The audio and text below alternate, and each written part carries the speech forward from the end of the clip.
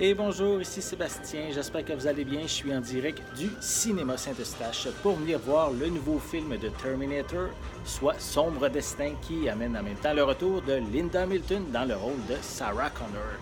Et donc, je vais aller voir le film et je vous reviens immédiatement après. Et voilà, je viens de sortir du visionnement de Terminator Sombre Destin, qui est le 6e volet de la franchise, mais dans un sens, c'est le 3e volet. Je m'explique parce que les films, le 4e qui était La guerre des machines, le 5e qui était Terminator Redemption et le 5e qui était Terminator Genesis, ils ont été complètement oubliés.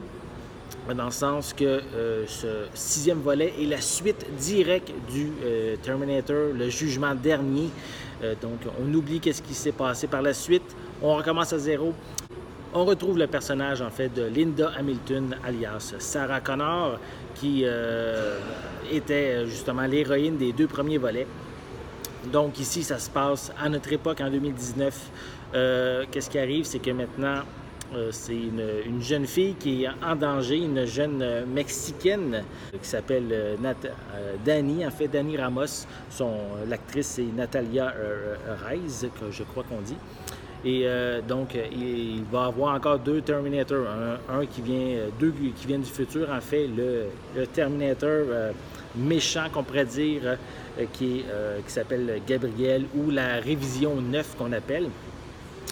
Et sa mission est bien sûr de tuer la jeune Dani.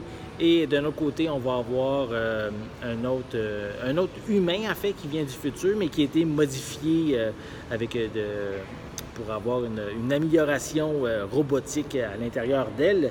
Et son personnage, le personnage, en fait, c'est Grace, qui est interprété par Mackenzie Davis.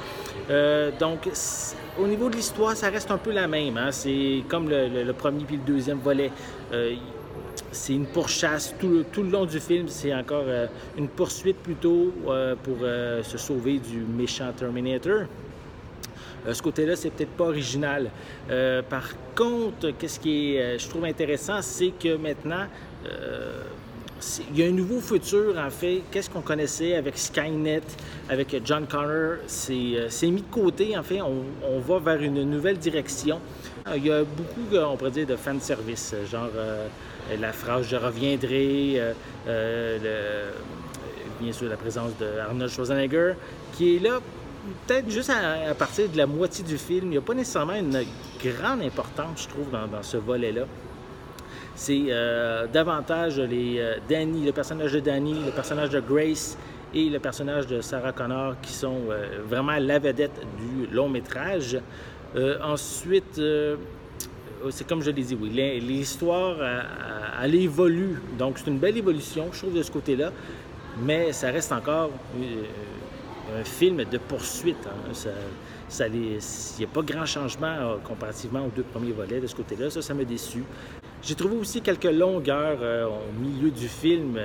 Je trouve qu'on essaie d'expliquer certains éléments, mais ça ne progresse pas, ça avance pas. C'est long un peu de ce côté-là. Sinon, côté effets spéciaux, c'est moyen. Il y en a qui sont très, très bien faits.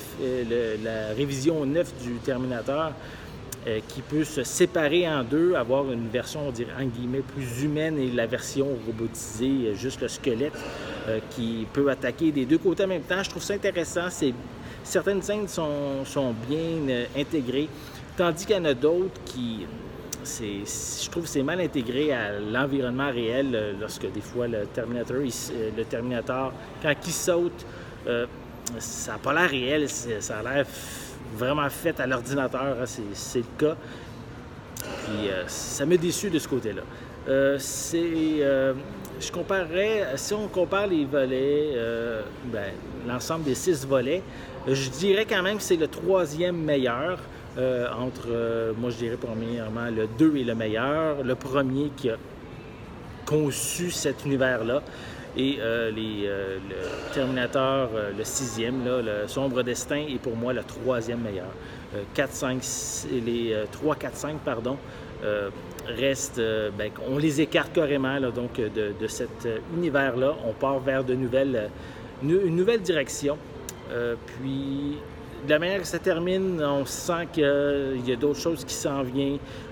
Si ce film-ci, s'il y a un succès, j'en déduis qu'il va y avoir peut-être une nouvelle trilogie. Je pense que c'est le même aussi que ça avait été annoncé.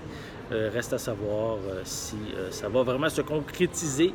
Je trouve qu'au niveau des personnages, ils sont pas aussi marquants que qu'est-ce qu'on avait dans les 2 premiers volets. Oui, Linda Hamilton est parmi les 3 actrices principales et celle qui sort du lot. Son côté femme, en guillemets, badass, est vraiment bien présent encore. On sent que la Sarah Connor est vraiment de retour. Mais sinon, en tant que tel, les 2 autres actrices, ils ont certaines séquences intéressantes, mais ça reste quand même général, là. Je veux dire, il n'y a rien qui m'impressionne dans leur performance. Pour ces raisons, je vais lui donner une note de 7 sur 10. J'espère que vous avez aimé cette vidéo. Si c'est le cas, n'hésitez pas à mettre un pouce en l'air, à laisser des commentaires. Dites-moi justement, parmi les 6 films de la franchise, lequel est votre préféré? N'oubliez pas non plus de vous abonner à ma chaîne afin de rester à l'affût de mes prochaines capsules. En attendant, je vous souhaite une bonne journée, une bonne soirée. Je vais être de retour très bientôt. À la prochaine!